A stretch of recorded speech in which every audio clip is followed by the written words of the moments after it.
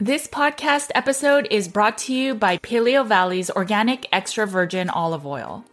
Now, we all know that many olive oils are cut with seed oils or that they are rancid, and so it's not always easiest to find a quality and properly sourced olive oil. Yes, in case you didn't know, many store-bought olive oils are diluted or blended, compromising both taste and quality, and may even cause rancidity. I'm really glad that Paleo Valley's extra virgin olive oil remains pure and unadulterated, sourced from a single organic valley in Greece.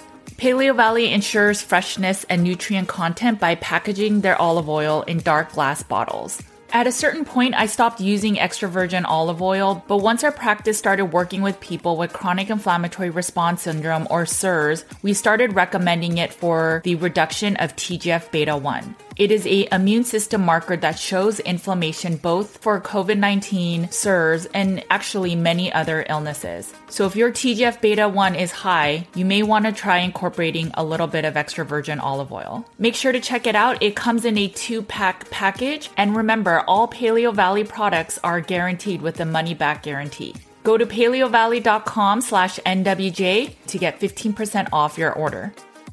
Thanks for supporting companies that support this podcast. Hey guys, it's Judy from Nutrition with Judy.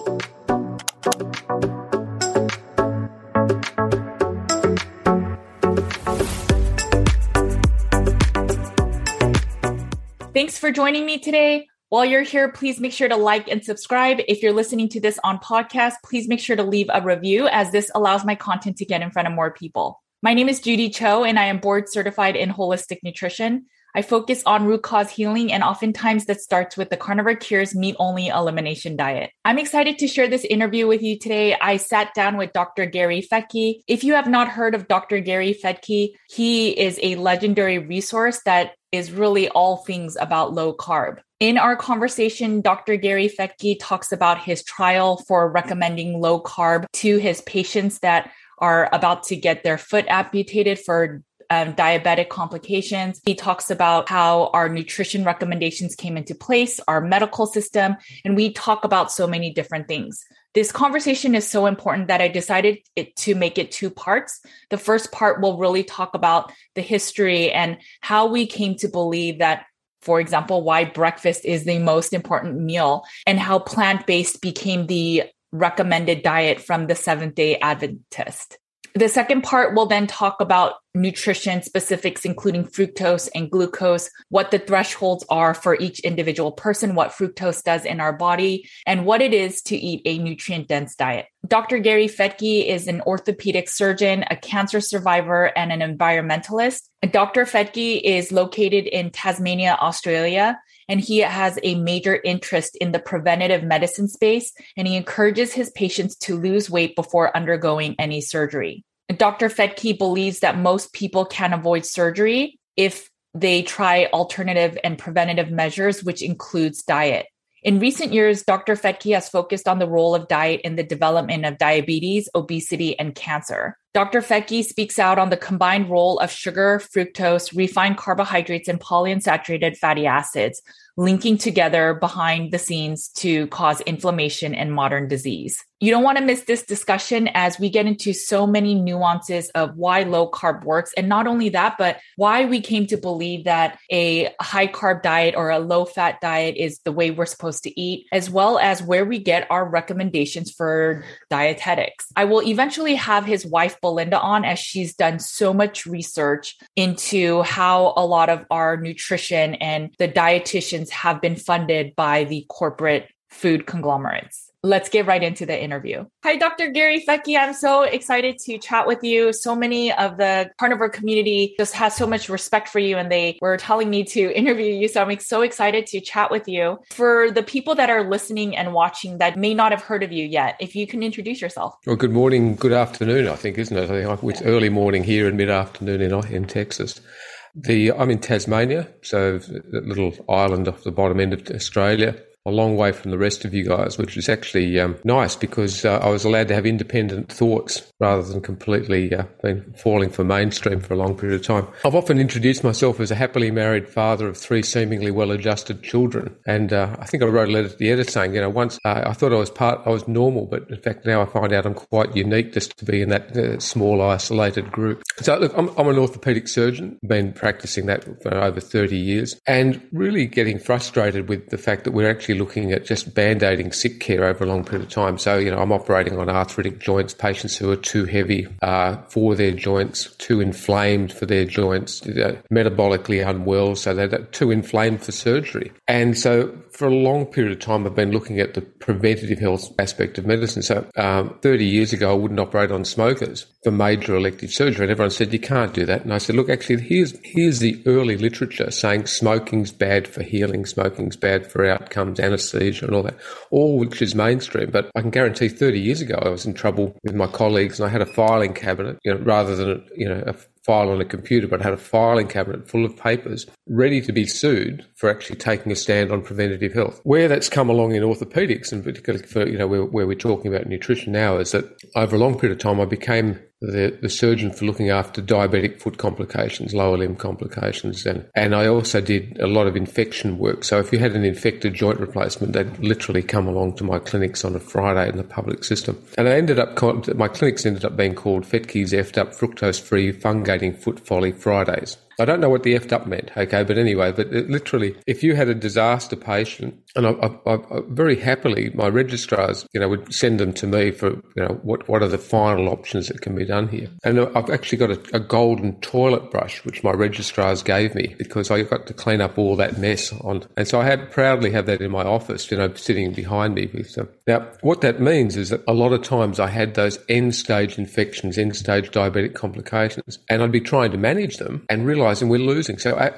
the answer to diabetes is not to actually, be trimming off toes and feet and amputating and cleaning up. The answer to diabetes is actually to go back to metabolic health and to go back to, the origins of it, which is nutrition. We're talking type 2. Type 1, I've got some theories about that being that the rising incidence is probably related to diet, but the management is going to still be diet, but not cure. So the turning point for me was I had a patient that was poorly controlled in hospital. Can't remember exactly, but I'd already amputated one leg, or I was about to amputate one leg, and we were talking about amputating the second leg. And I looked at what he was eating. He was eating ice cream. And as it turned out, he was having ice cream 3 times a day in hospital as part of the hospital food recommendations. And it had been advised that, that's okay. Just keep having your sugar, keep having your ice cream. Now, this is about 12 years ago. So again, before sugar was completely being demonized. And I just said, would you just stop doing that? Said to the patient, stop doing it. Then I looked at it and he said, no, it's on the menu. And then I looked at the menu, looked at the guidelines, tried to have a civil discussion with the dietitians department. And most people don't believe that it was actually civil at the beginning, but and then I started looking at sugar, and I went to the dietitians, and the head of the dietitians department said, hey, look, this is really interesting stuff. This is the biochemistry of fructose. So we're about 2010, 2011 then when a fellow by the name of Luc Tappy from Switzerland described the metabolism of fructose. It's a definitive paper, a real landmark paper. I said, hang on, this is really interesting stuff. Do you realise what fructose is doing? This is even before I started understanding the effects of glucose and more sugar. And they just ignored me and said, look, you're crazy. And anyway, so around about that time, Belinda, my wife, said, hey, you've got all this knowledge and it's really important. Why don't you get on this thing called Facebook and social media? I haven't forgiven her for it yet. And we published a website which is somewhat out of date, but the information is still all relevant, called nofructose.com. The long and short of, within 48 hours, someone who was working for a sugar-sweetened beverage company, the big one, was starting to attack me. And so it was just fascinating, just going onto social media. So this is a difference in that if you've got a media personality saying, okay, sugar's bad and you've got to eat healthy, or you're selling a book or something like that, then you might have a vested interest. Here it was, I was a surgeon from his heart saying, sugar's bad, I'm getting sick and tired of amputating because of sugar. And that became real, and as a result of that, I came under more and more attack because I've got a real story, and that real story became more powerful. The more I came under attack, then the more I researched it, and the more I became a mature age biochemistry student. Culminating, to cut a long story short, in that I was reported 3 times to the medical board for giving nutritional advice. The medical board investigated me And the one question that I was actually asked by the medical board verbally in a final face-to-face, I'd like to say meeting, confrontation, was, Dr. Fettke, do you believe that advising your patients to reduce sugar is specific nutritional advice? And I said yes. And then I was put under the hammer. I was charged, or not charged, but I was, given a finding that I was to be silenced for ever giving nutritional advice. I ended up going through 3 Senate inquiries, back to the National Ombudsman. It took 5.5 years. My story very much mimicked Tim Noakes's in South Africa. Tim's case was very public. Mine was behind closed doors. It's Star Chamber Court examination in Australia. It's completely archaic. And Tim and I are great friends as a result of that shared ordeal. Now, he was actually the very first person that I rang after Belinda, or Belinda was with me when I got cleared. In the process of that, lots of things unfolded. Like Belinda was saying, Tim, myself, others are talking about the science, the biochemistry. And she said, she's not a biochemist. She's a nurse by profession originally. She said, I believe you guys. So there's something else going on. So her work has actually gone back to try and find out where the vested interests were. And as it turns out, going backwards, the expert witness that literally appeared in my case was working for a breakfast cereal company at that time. Belinda tried to reach out to him, but he just ignored that. And as time's gone on, delving down into that and the internal documents and the internal emails from the cereal industry here in Australia and New Zealand actually had in 2014 that cereal sales were down because of the concepts of low-carb paleo, not keto at that time, but low-carb. And these 7 people are to be targeted. And I was the only Australian doctor on that list. Wow. So this is billion-dollar industries that have internal emails with my name on it saying we're to be targeted. And as it turns out, they were in a paid relationship with the Dietitians Association here in Australia to promote the benefits of sugar and cereal to the population. And that one same group, so they only paid one group. We've got the receipt for it. They only paid one group so the dietitians here in Australia, they're the ones that were involved in writing the dietary guidelines for the last 30 years, preparing the material. But they were being paid to promote the benefits of sugar and cereal. And as it turned out, dietitians on the 3 occasions were the ones that were reporting me to APRA, to the medical board. So we've got the paper trail and the money trail backwards from the food industry losing money back to paying dietitians to actually do reporting. We've got the press, the people they were contacting in the press who were writing bad articles about me, in the national press, not just local press, national press.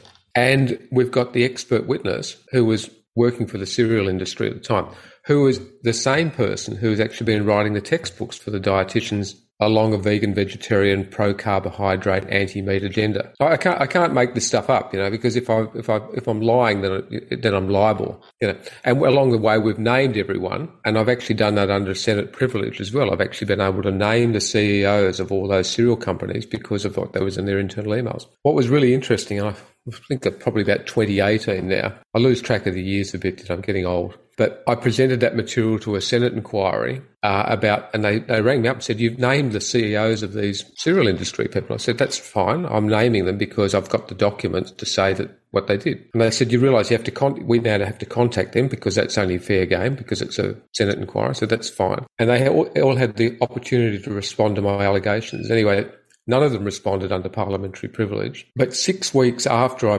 submitted that documentation, there was a formal separation of the processed food industry from the Dietitians Association here in Australia. So I don't think I'm the only one there, but I think that might have been a final catalyst to say, actually, you're now caught out. We've actually got the specific financial ties between the processed food industry and the people developing the dietary guidelines, which are mimicked around the world. And I don't think for 1 minute this is unique in Australia. We just got the documents that are promoting the benefits of sugar and cereal to the wider population, which is just, as it turns out, biochemically, it's a total disaster. And now we know, physiologically, environmentally, and humankind is getting fatter and sicker despite these guidelines. So, that's a long, short summary. So I've now been cleared.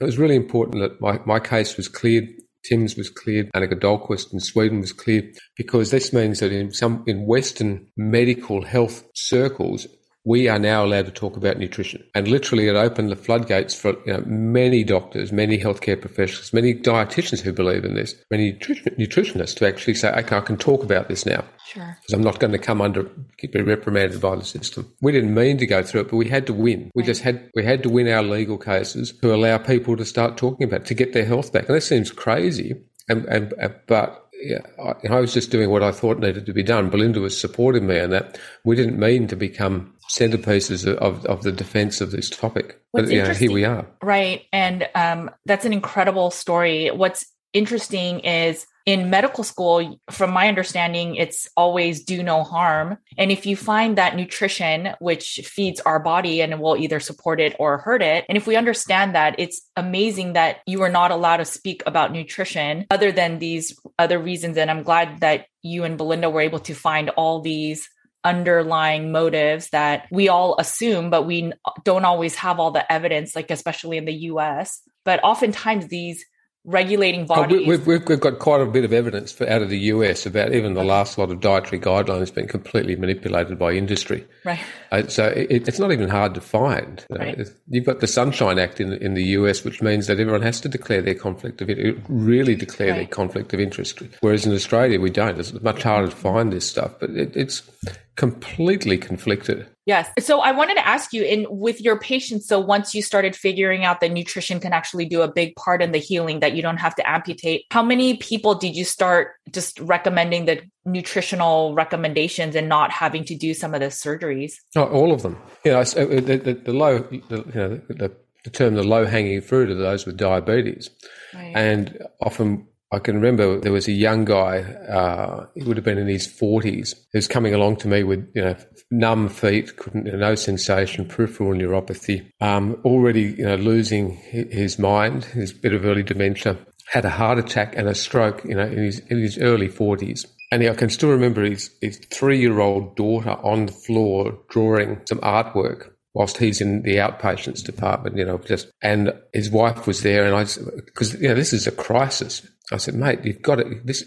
So he got both barrels, really the big talk. And because everything I was saying was going against every other doctor that was getting in the hospital, all of the nutritional advice, his GP advice. And I said to him, if you want to see your daughter, I was really moved by it. I said, if you want to see your daughter, you're going to have to listen to me.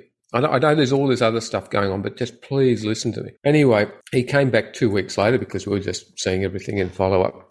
His wife wasn't with him. His daughter wasn't with him. And he said, look, I've listened to you, Doc. I believe you. My wife thinks you're really arrogant, and so she wouldn't come back. But I've been doing what you said for 2 weeks, and my blood sugars are the best I've been controlled in years. My GP says that I'm crazy.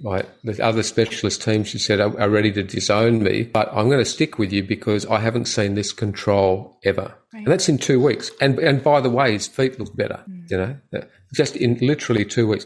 Now, unfortunately, those people with end-stage diabetes who are coming along with a peripheral neuropathy and peripheral ulceration and requiring part amputation, and here's a horrible statistic, but if you require an amputation of your leg for diabetes, the median survival time after that is less than 3 years. Wow. So it's a death sentence.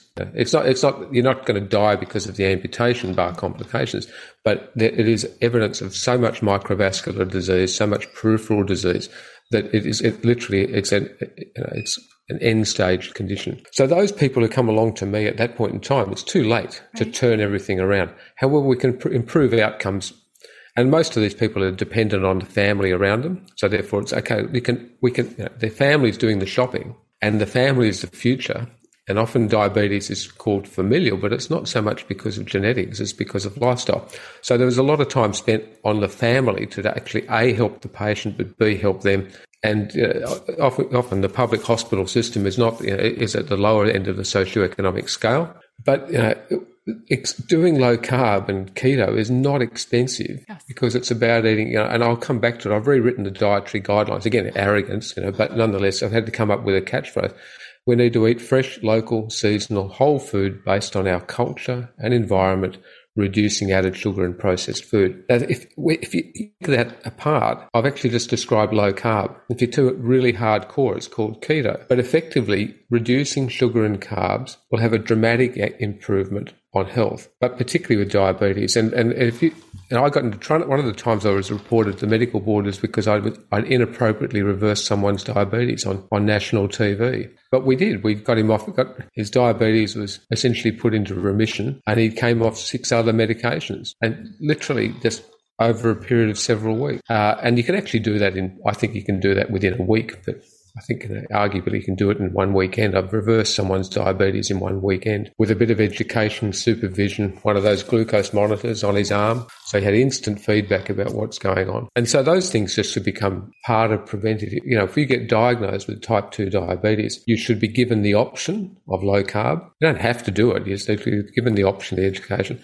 And you should have a CGM placed on your arm. And within 2 weeks, people will work out, because they last for 2 weeks. Within 2 weeks, you'll actually have it completely under control if the person's sensible about it and they're getting the right advice. I believe there was a recent approval of allowing, I think it was the American Heart Association, or maybe it was the Diabetic Association, but they said that low carb is a viable diet to reduce diabetes. And it's finally released in the US. So that was a really, really good thing. With a caveat on that, okay, because there's been a lot of work done to try and get that involved. Right. But here in Australia, it says, but only for 6 months. Oh, I didn't know that. Okay. Which is because it's only been beneficial for 6 months, which is still complete. I can use the term BS and nobody will, it's just, but the defense has to come down because you can't, there's over 100 papers on this now showing the benefits of low carb in diabetes outcome. The wall, and that's the one where we're pushing because it's the most obvious. It's the one you can see an instantaneous result, turn around within days. Doing low carb and keto has benefits and for metabolic health, and people will feel better, and you can actually prove it biochemically. But diabetes control is you get a daily measure or an hourly or a minute by minute measure, and you can just see that straight away. And I think it's indefensible that the medical profession are not prescribing low carb or lowering carbohydrate in diabetes management. And I'm not alone in that statement now. There's again, Tim Noakes, I think, was the first person who put it out. So it is now, you should, we're on the attack now. If you're a doctor and you're not recommending low carb, I now think you're negligent. And my mother was diabetic, and it was before I ever got into nutrition for my own health. But so they put her on metformin and other diabetic medications, and they wanted her to go through education. And she was part of the big PPOs, HMOs, and they taught her eat whole grains, eat lots of fruit. But all of those things still made her blood sugar go up. And it was only until she ate a heavy meat-based diet and just cut out the carbs to make it really simple that now she's on no diabetic medication. And there was all these other issues that she had, like dermatitis, asthma in the middle of the night, waking up. All of that was gone. And never once did she think that was diabetic related. She thought it was old age. And now at the age of 70, 0 medications. It's a bad business model, right? For the pharma company. She doesn't go to the doctors.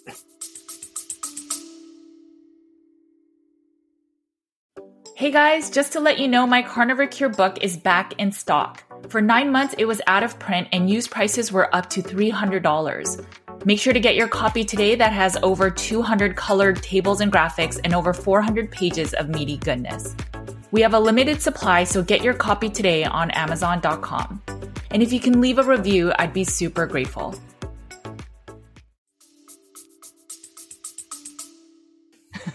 Well, I go on about this topic. I say we don't have a health system. We have a sickness industry. And it's not in the interests of, and holistically, we're supposed to go, okay, preventative healthcare, blah, blah, blah. But there's no money in it. It takes time. To actually have this explanation and discuss it with patient by patient takes time. That time is not remunerated very well.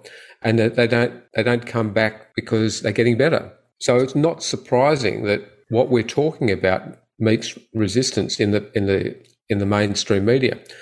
We did this, low carb on air with one of the radio announcers here locally, and I got him to eat.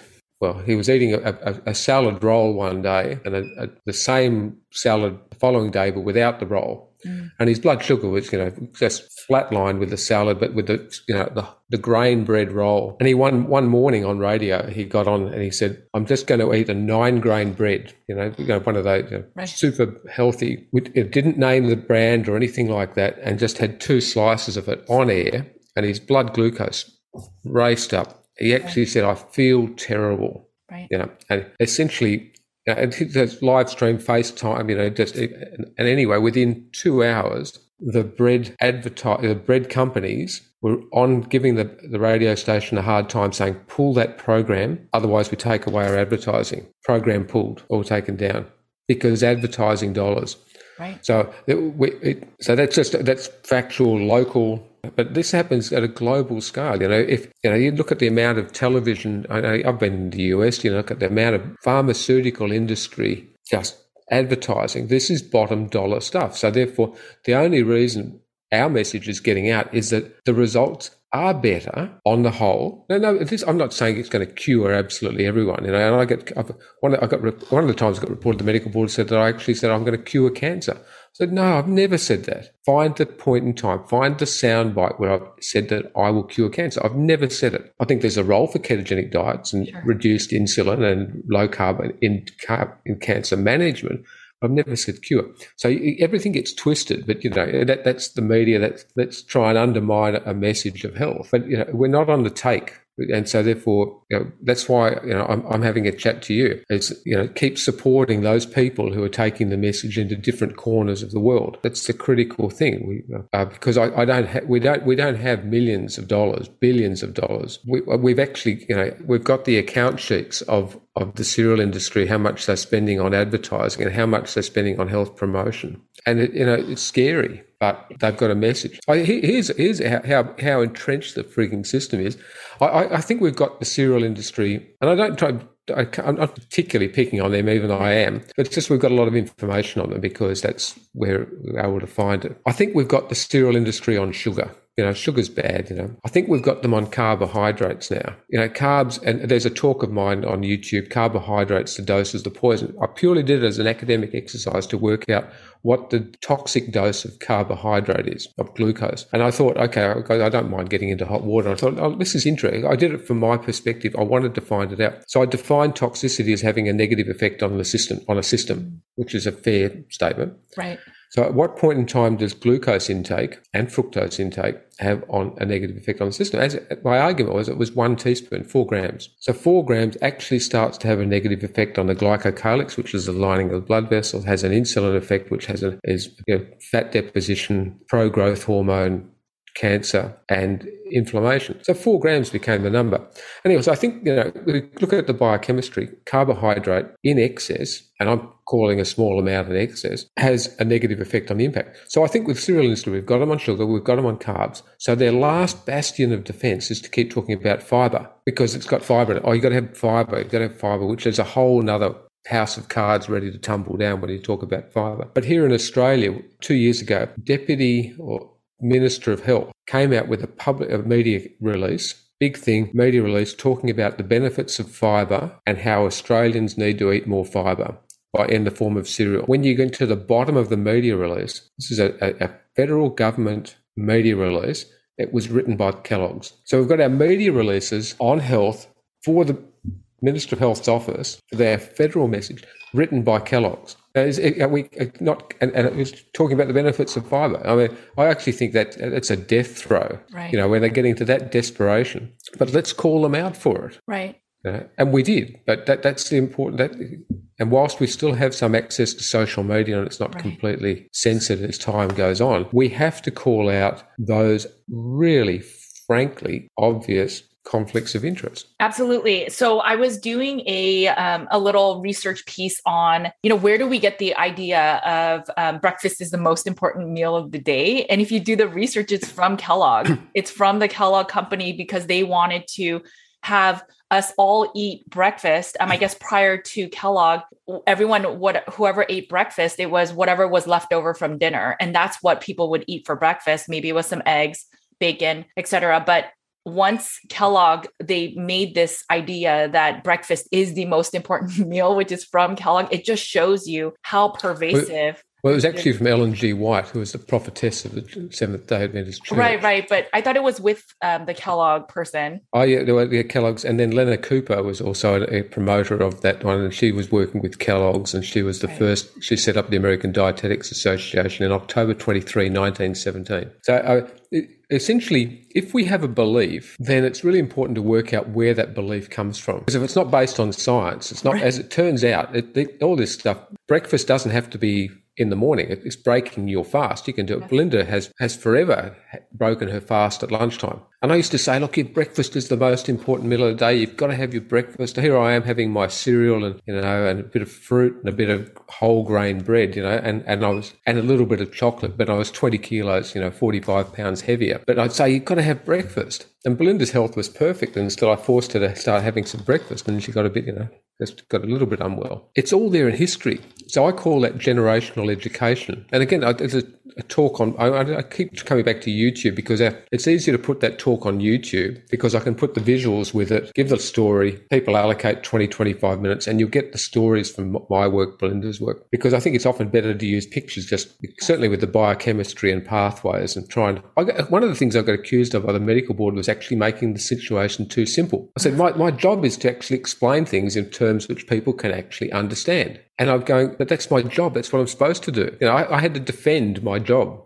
of actually communicating. And health education needs to be aimed at a 10-year-old at a health literacy rate. Have you heard of that? Yes, and it's no use. It's not at a high academic level. You've got to aim your message at a 10-year-old for understanding. And I'm not trying to dumb down patients. I'm just saying that's where your message has got to be. So my lectures are not for 10-year-olds. I call them for the interested layperson or the introduction for the medical.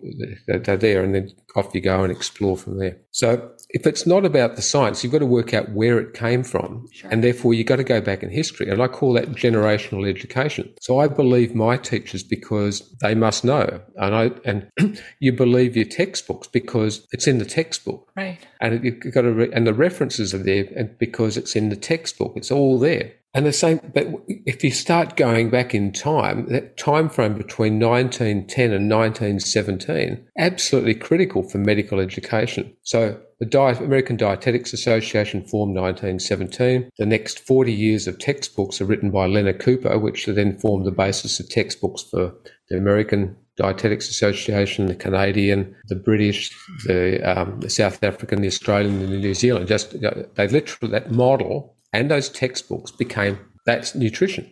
Right. However, if you go back to those textbooks written by Leonard Cooper, who had been heavily influenced in working with Kellogg's, are vegan, vegetarian, anti-meat. We've got some textbooks. We've got a couple of them from the 1920s, early 1920s, readily available. Just get on, Amazon and Abe Books, and you can get hold of these books. In fact, strangely enough, a present I gave to Belinda was to actually find Ellen G. White's writings, as 20 volumes of them. Forget giving Belinda flowers. If you give her research material, she loves it. So that 1917, critical time in nutrition. We'll go backwards and forwards from there. Sure. But in medicine, 1910 was the commissioning of the Flexner Report by Carnegie and Rockefeller.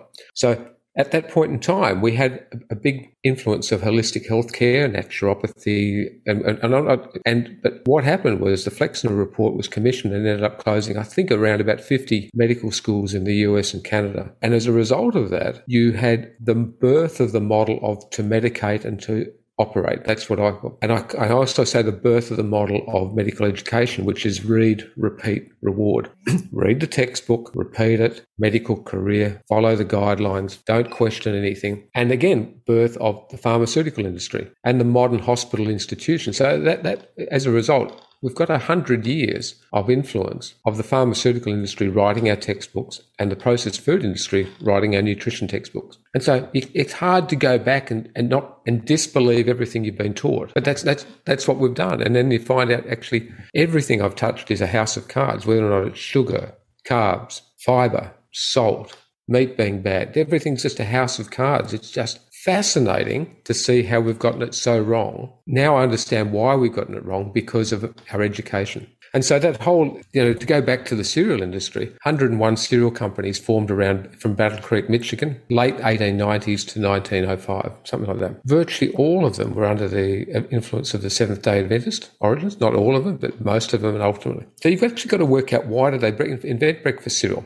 So John Harvey Kellogg invented breakfast cereal. He'd started the Battle Creek, Michigan. Well, he didn't start it, but he built the Battle Creek, Michigan hospital, sanitarium there, which that sanitarium then formed the basis of all Western major hospitals. That whole big model of big hospitals, multiple levels, multiple people coming in and out of it. was all based on the Battle Creek Sanitarium.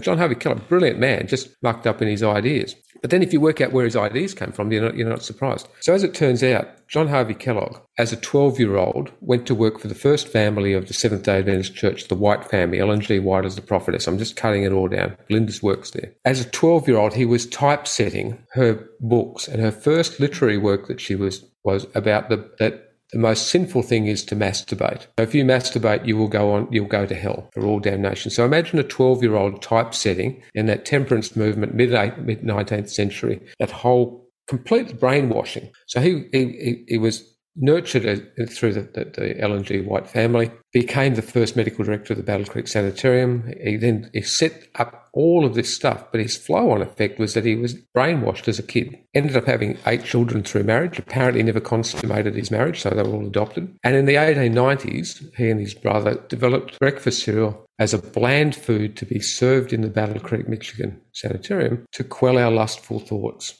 to stop us from masturbating. And as a result of that, and a whole lot of those theories were there to actually, quell lust for salvation. That became incredibly influential because that became the hospital model for the Western world. It became the dietetics model for the Western world. And that influence, because then became corporate structures there. And the Adventist Church were influential to this day. They're the second biggest educator in the world after the Catholic Church. They don't bear arms. So they were conscientious objectors, which likely Ansel Keys was experimenting on with his starvation diets, and he would have had a lot of work. They are the origins of the vegan vegetarian. But today, they effectively own the cereal industry of the world, the soy industry, the commercial processed soy industry, the fake meat industry. So the nut analogues, the meat analogues, all started by Kellogg's, are heavily involved in the stevia industry. They've got so much money, and here in Australia, they don't need to declare it because they're a church organisation and a charity. They are effectively the cereal industry here in Australia. And so either directly or indirectly, there's an enormous amount of money pushing into the church.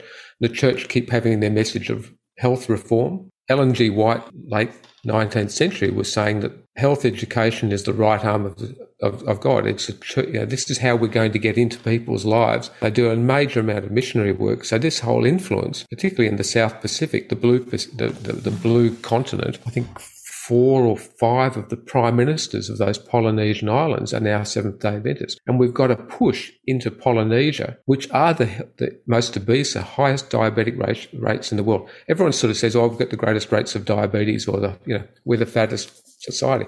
No, the blue Pacific, 9 out of the top 10, the fattest, sickest, most metabolic unwell. So we've actually got now a major push into the Polynesian islands of breakfast cereals and taking them away from their traditional diets, which are going to be animal-based because of fishing. And number 10 on that list, I'm going back 2 or 3 years now, was Kuwait. You know why Kuwait's up there with obesity and diabetes? Don't they really like honey? I thought it was like they like to add honey.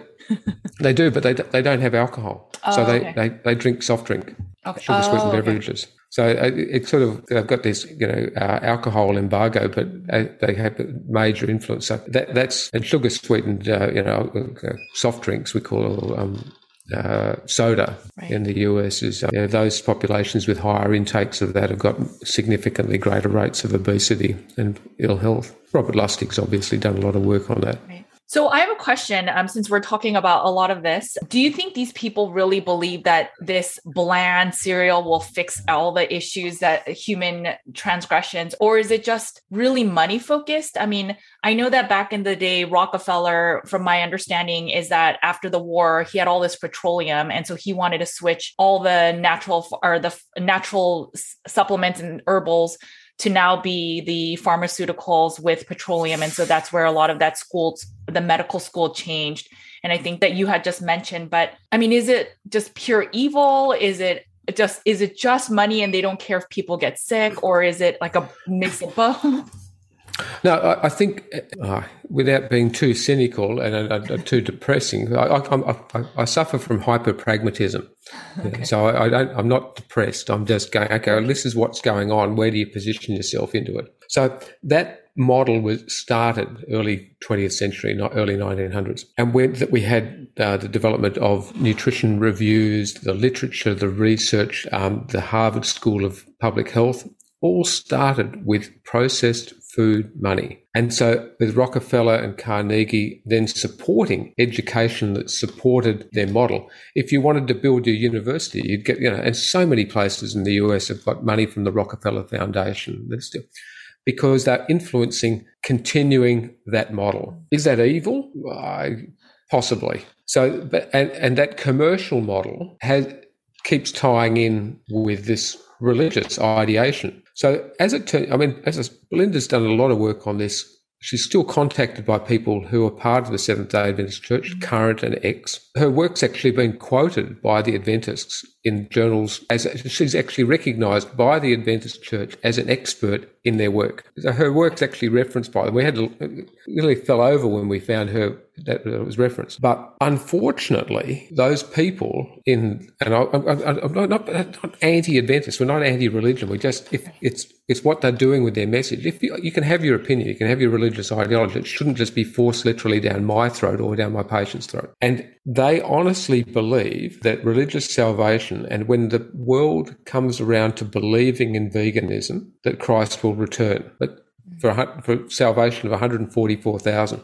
So they will go to enormous sacrifices personally because in a religious ideological belief. So I don't believe the Adventists are in it for the money. At the highest level, I think they are. They've got this great business model which is going on. But the person on the ground doing the door-to-door work, who's now been involved in dietary guidelines, and literally, it's not just now, even though we've got them right through to the most recent dietetics review in the US. We've got them literally positioned at the highest levels. We've got them positioned at the highest levels within the World Health Organization, involvement in the United Nations, presidents, prime ministers of countries, treasurers of countries. This is a small group of people that have been able to move up, and whether or not they've been propped up along the way they've worked very, very hard for over 100 years to get themselves into positions of public health, because that's the position of religious salvation for us all. We don't have to, it's almost fantastical, but that's what's happened. It's not a conspiracy if it turns out to happen,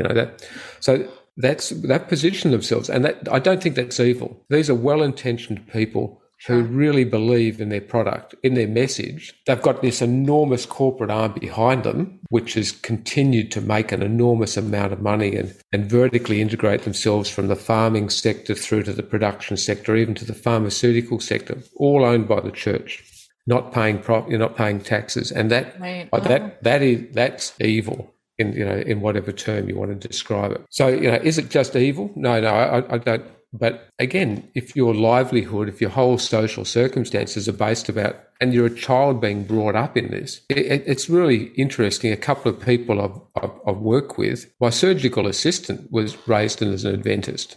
We have some amazing discussions. Just one of my anaesthetists, was raised as an Adventist, and so and all the stuff about vegetarian veganism being beneficial is actually just because the Adventist Church keeps coming out with the same study over and over again. The Adventist health studies, which have well and truly cited thousands of times, but they're cited by, so if you look up on research and then the number of times there's been a citation, it's a high citation article. There's only ever been three Adventist big health studies, and they've actually cited themselves thousands of times. So again, that is truly sitting within your echo chamber. That is, you're inside your bubble saying, we have the longest longevity.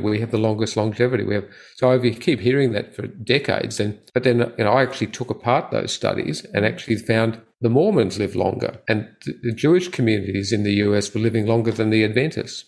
But the Adventists actually believe, they eat healthy, even though it's not no animal based in it. Don't smoke, don't drink alcohol, get exercise. And all of those things are actually healthy things to do. So a lot of their stuff's actually quite good.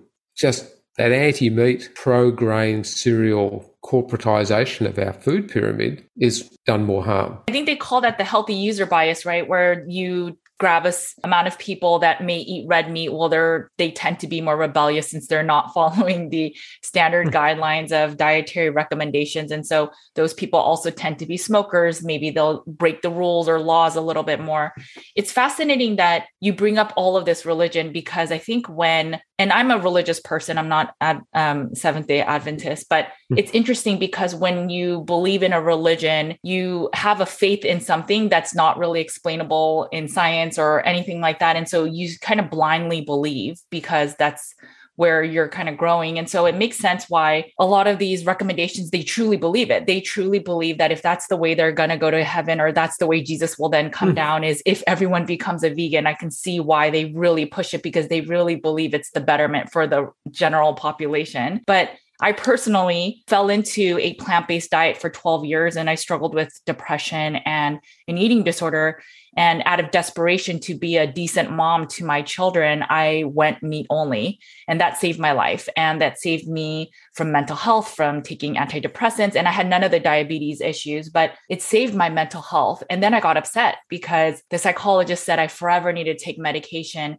And as I did the research and I see how nutritious meat is, I realized how wrong a lot of the dietetics recommendation is. And so my question to you is, there's definitely a villainization of meat. We just talked offline how GMO cattle has now been approved in America from the FDA. So how do we make sure we have enough resources with meat and we can take care of our families and our own health? Because obviously mainstream or corporate media and pharma and food will not take care of our health. I think if you eat tip to tail, that you eat the whole animal and you eat and you understand in a respectful fashion. Now, respect means respect for the way it's farmed, respect for the way looking after the land, respect for the animal. Now, so I'm not into factory farming. Okay. So, and we've got plenty of land to actually farm respectfully. The grasslands, like arable land's only 3 or 4% of the land mass of the world, whereas 25% is grasslands, which is actually farmable. Here in Australia, we actually have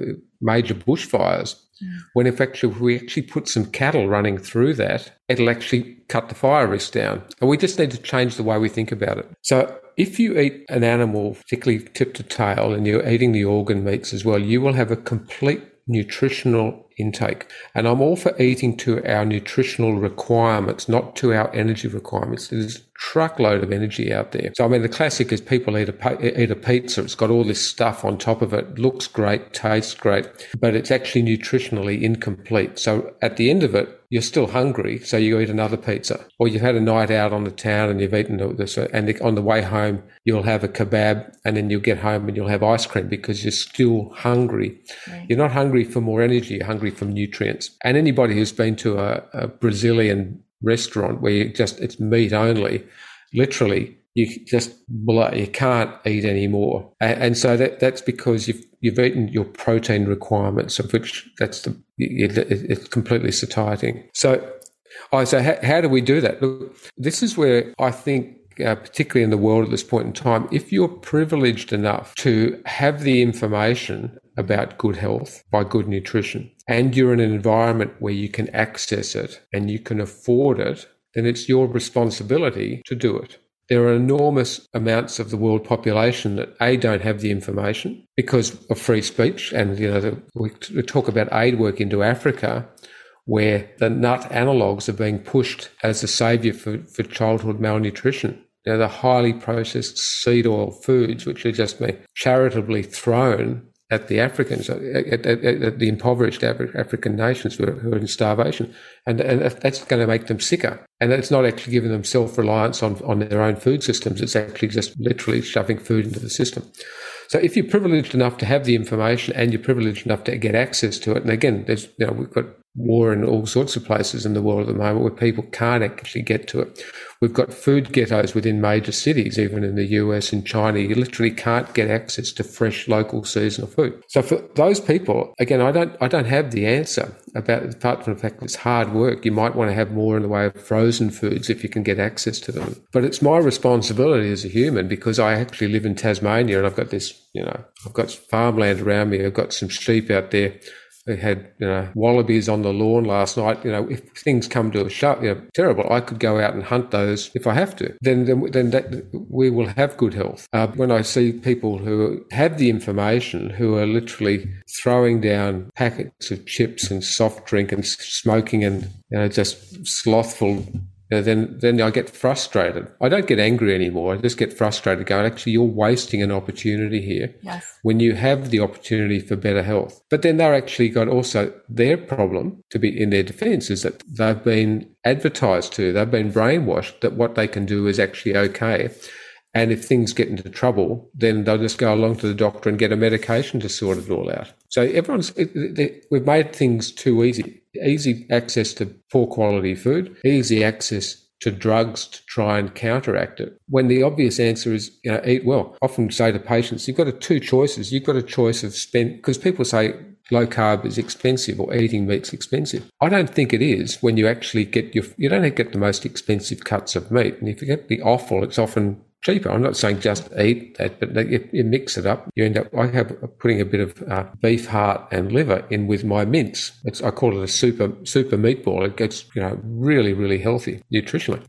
These are cheap cuts of meat. And if you're going to eat, and I'm not an absolute carnivore, I'm probably getting close to it. And we've got our own chicken, so I can have eggs. Eggs are fabulous, by the way. Have you ever thought, how do we ever demonize an egg? An egg, a fertile egg, produces a life form with the same metabolism of us in perfect proportions. It's got everything in it for life itself. So eggs are great. One thing I wanted to say with what you're talking about is a few things. So I think some of the people, just from the experience that I've just suffered from an eating disorder, I know that there are true biochemistry effects of the sugar being addictive, right? And then with the marketing of everyone should live in moderation, live a little, that type of attitude. So then Mediterranean diet. Yes. So while we know maybe eating carbs is not ideal and getting rid of the cereals and the bread, I think for most people now are starting to wake up to that. But it becomes hard when we have this mentality of, well, on a birthday, we should celebrate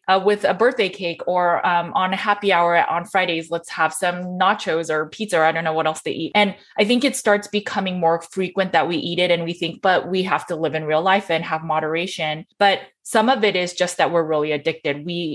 So many of our relationships, since we're young, we cope with food, right? So when we're upset, we get some ice cream. When we nurse, when we're little, mom gives us the boob or, milk. And then as we get older, we go to the dentist, we get a lollipop. Everything is surrounded by food. And so I think as adults, when we're stressed and we don't know how to manage our own feelings, we also turn to food. And so I think we see it in the pandemic where everyone was locked in their rooms and they're just overeating because we didn't know the future. We were highly stressed.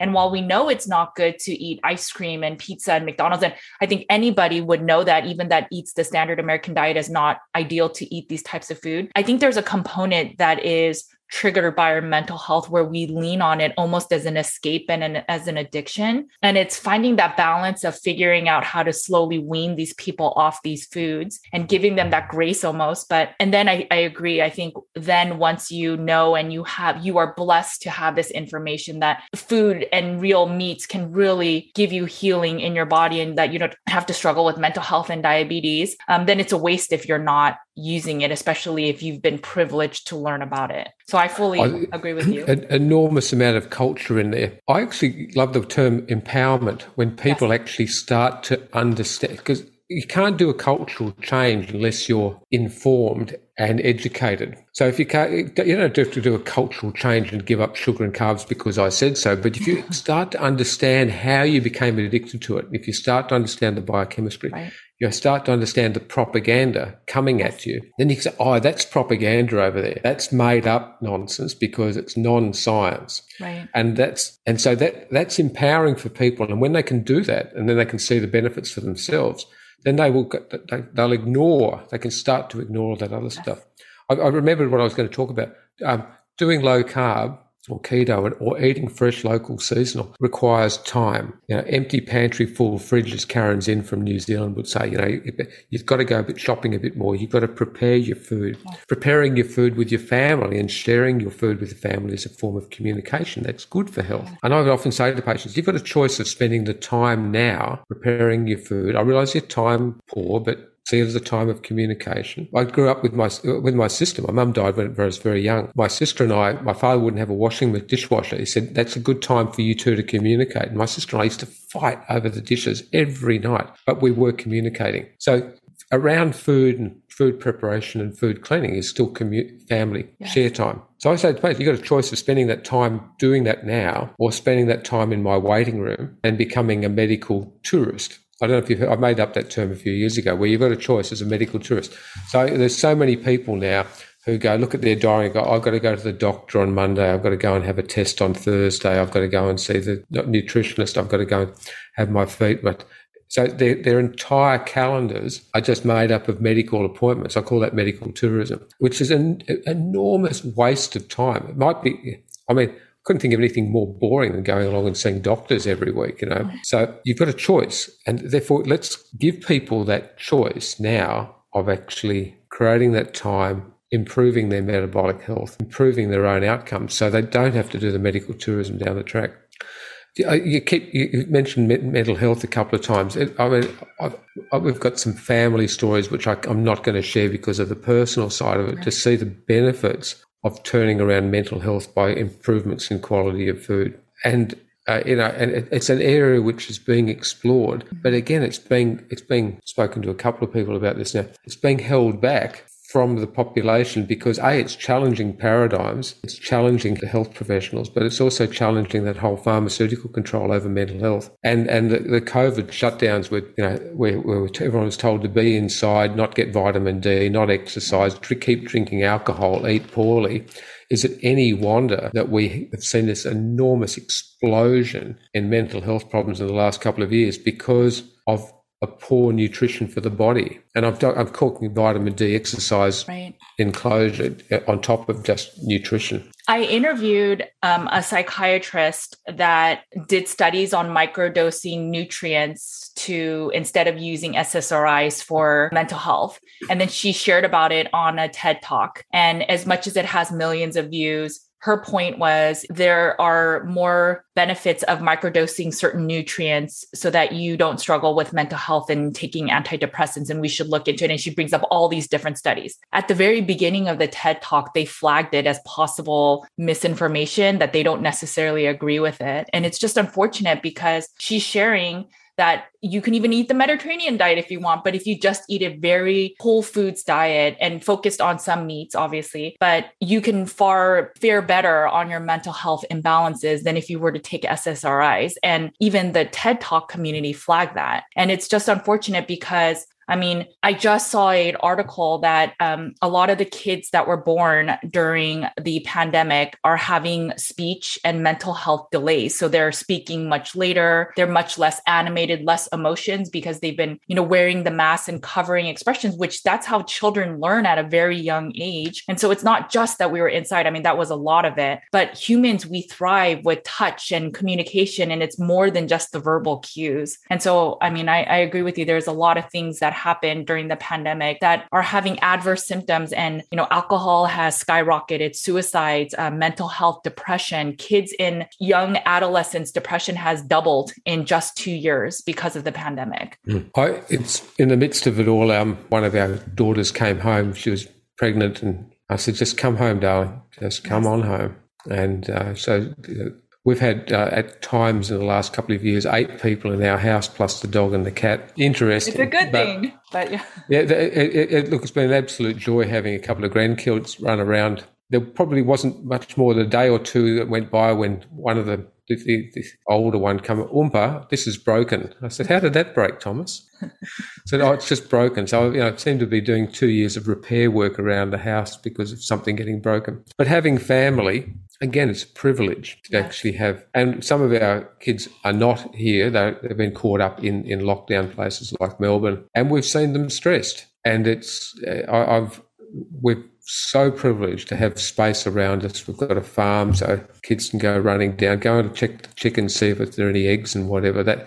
And so I recognise I'm fortunate, but that's part of being fortunate. It gives us an opportunity to continue to speak out and try and remind people that we are fortunate, and therefore not just we personally, but we in the Western world, without a whole lot of regimes running around telling us what to do. We might have regimes in the corporate world telling us what to do, but we don't have to do what they're telling us to eat. There is hope for the future, but first of all, you've got to start with those people that can actually seize that opportunity and not waste it. I suppose that's probably a final point there, really, isn't it? Yes. Okay, guys, I hope that part 1 was really eye-opening for you as to how we really got to believing that a plant-based diet and how we believe that cereal and breakfast is the most important meal of the day has really come about. And even how our medical system, how hospitals and how our pharmaceuticals have kind of come into play. This is really important as to why we believe certain things. And once we understand this, then sometimes it can make us challenge what we are starting to see in corporate press, as well as when our doctors are recommending things that in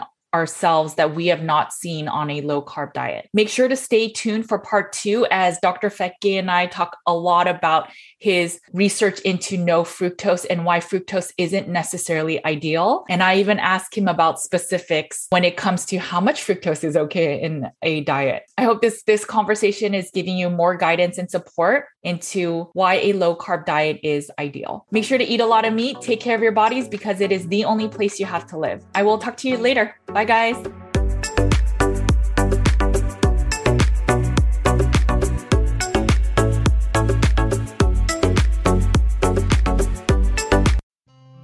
Thanks for listening to the Nutrition with Judy podcast. If you liked what you heard today, please make sure to leave a 5-star review on your favorite podcast app so more listeners like you can find the show. If you want more practitioner care and support, head over to nutritionwithjudy.com/groups so you can get more real talk about carnivore, the environment, and root cause healing. You can also find my content on Nutrition with Judy's YouTube, Instagram, Facebook, and Twitter.